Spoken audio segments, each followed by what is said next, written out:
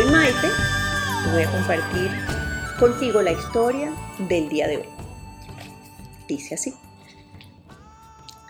Se dice que muchos años atrás, el virrey de Nápoles hizo una visita a Barcelona, España. En el puerto había un barco de remos, una galera con prisioneros condenados a remar. Castigo usual para la época. El virrey se acercó a los prisioneros y les preguntó qué había pasado, qué los había llevado a estar ahora en esta situación. Así, escuchó de primera voz terribles historias. El primer hombre dijo que estaba allí porque un juez aceptó un soborno de sus enemigos y lo condenó injustamente. El segundo dijo que sus enemigos habían pagado a falsos testigos para que lo acusaran. El tercero dijo que había sido traicionado por su mejor amigo, quien escapó de la justicia dejándolo ahí. Y así por el estilo. Finalmente, el virrey dio un hombre que le dijo: «Mi señor, yo estoy aquí porque lo merezco. Necesitaba dinero y lo robé. Estoy aquí porque merezco estar». El virrey quedó absolutamente sorprendido y dirigiéndose al capitán del navío de presos dijo: «Aquí tenemos a todos estos hombres que son inocentes. Están aquí por causas injustas. Y aquí tenemos también a este hombre malvado en medio de todos ellos. Que lo liberen inmediatamente. Temo que pueda infectar a los demás». De esta manera, el hombre que se había confesado culpable fue liberado y perdonado, mientras aquellos que continuaban excusándose a sí mismos volvieron a los remos. Esta historia nos habla sobre las excusas y su poder para amarrarnos a los hábitos y las situaciones que necesitamos cambiar.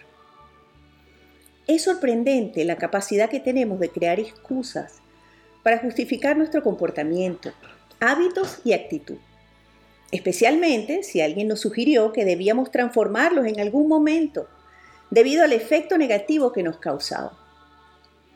Lo más fácil es repetirnos, encontrando las excusas perfectas para no tener que intentarlo siquiera, de manera que sigamos cometiendo los mismos errores sin sentirnos responsables y haciendo culpable a otras personas de nuestro malestar e infelicidad. Estamos a tiempo de detenernos para poder reconocer y cambiar algunas de esas excusas que hemos usado en diferentes situaciones, que nos han mantenido paralizados en algunos casos y obligados en otros, impidiéndonos definitivamente vivir a plenitud. Como ves, este cuento me pareció fabuloso. ¿Y la moraleja cuál es?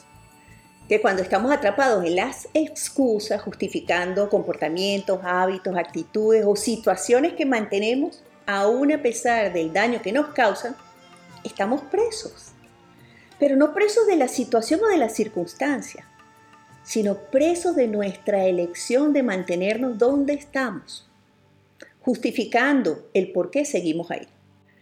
Hay diferentes razones por las cuales le ponemos excusa a ese compromiso que asumimos hace tanto tiempo de cambiar, de superar un hábito, de incorporar una actitud, un comportamiento, de romper con una situación, de atrevernos a hacer algo distinto, a cumplir nuestros sueños, a alcanzar nuestras metas. Eso hacen las excusas. Nos llevan a repetirnos, es decir, a mantenernos en situaciones, en circunstancias de todo tipo, a todo nivel, que nos afectan, que nos frenan, que nos inhiben, que nos sabotean el éxito, el cambio, la prosperidad, la felicidad, la tranquilidad. Y todo esto porque en el fondo tenemos miedo. Admiro profundamente a la gente que un día se levanta y dice: ya no más, a partir de hoy empiezo y hasta que no lo logre no me detengo. Porque es la única manera de vencerlas. De lo contrario, van a seguir estando ahí, manteniéndonos como en esa especie de piscina de caramelo. Sabemos lo que tenemos que hacer, pero no lo hacemos. Atrevámonos, asumamos el reto de hacer aquellas cosas que pensamos, creemos, sabemos que son buenas para nosotros y que aún así no hacemos. Yo a veces digo, pero ¿hasta cuándo? ¿En verdad? La disciplina, la voluntad, plantearnos el objetivo, la meta, definirla con todo el mayor número de detalles posible, ponerle un tiempo y decir, empiezo tal día, lo voy a hacer tantas veces, a tal hora, de tal manera. Voy a buscar todo lo que necesito para cumplir con ese propósito y esa meta de manera de que cuando arranque nada me detenga. Y luego voluntad. Y ya hemos hablado otras veces de que la voluntad muchas veces la tenemos, pero para hacer cosas por otros. Aquellas personas que nos interesan, que queremos de una manera especial. No importa el cansancio, no importa el tiempo, lo hacemos.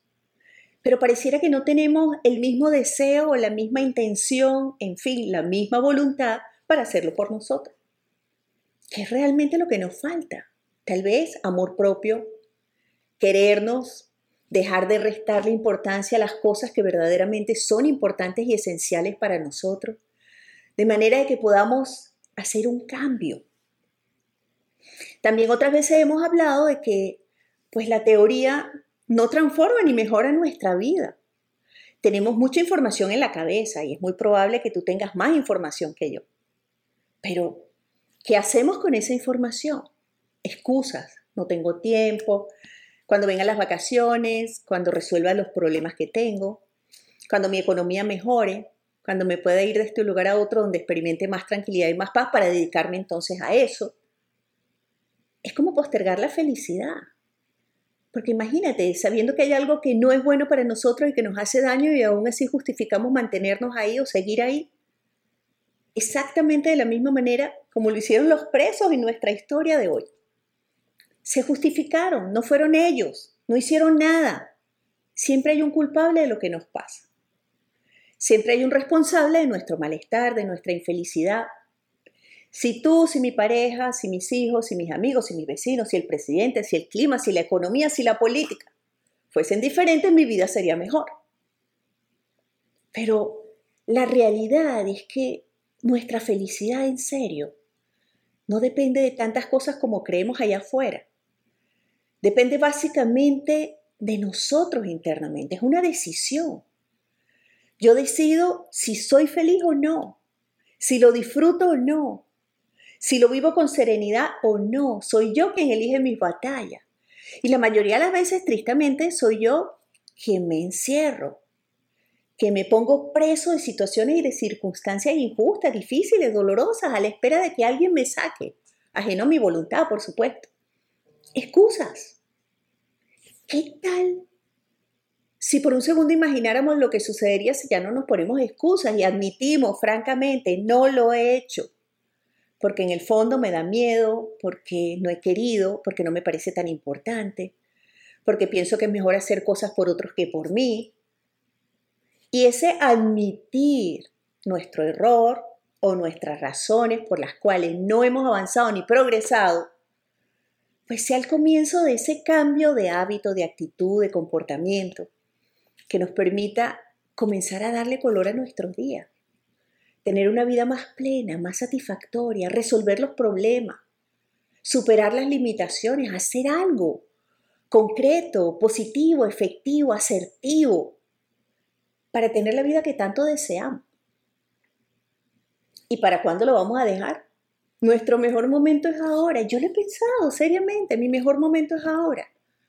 Tengo que organizar mi tiempo para darle la misma importancia que le doy a las responsabilidades y a los deberes, a las cosas que me hacen bien, que potencian mi bienestar, mi salud, mi inteligencia, mi sabiduría, mi conocimiento, mi claridad mental, la serenidad de mis emociones.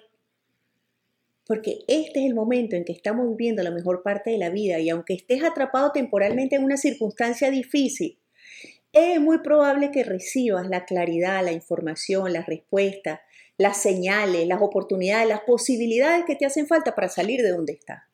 ¿Qué vas a hacer para usarlas? Deja de ponerte excusas.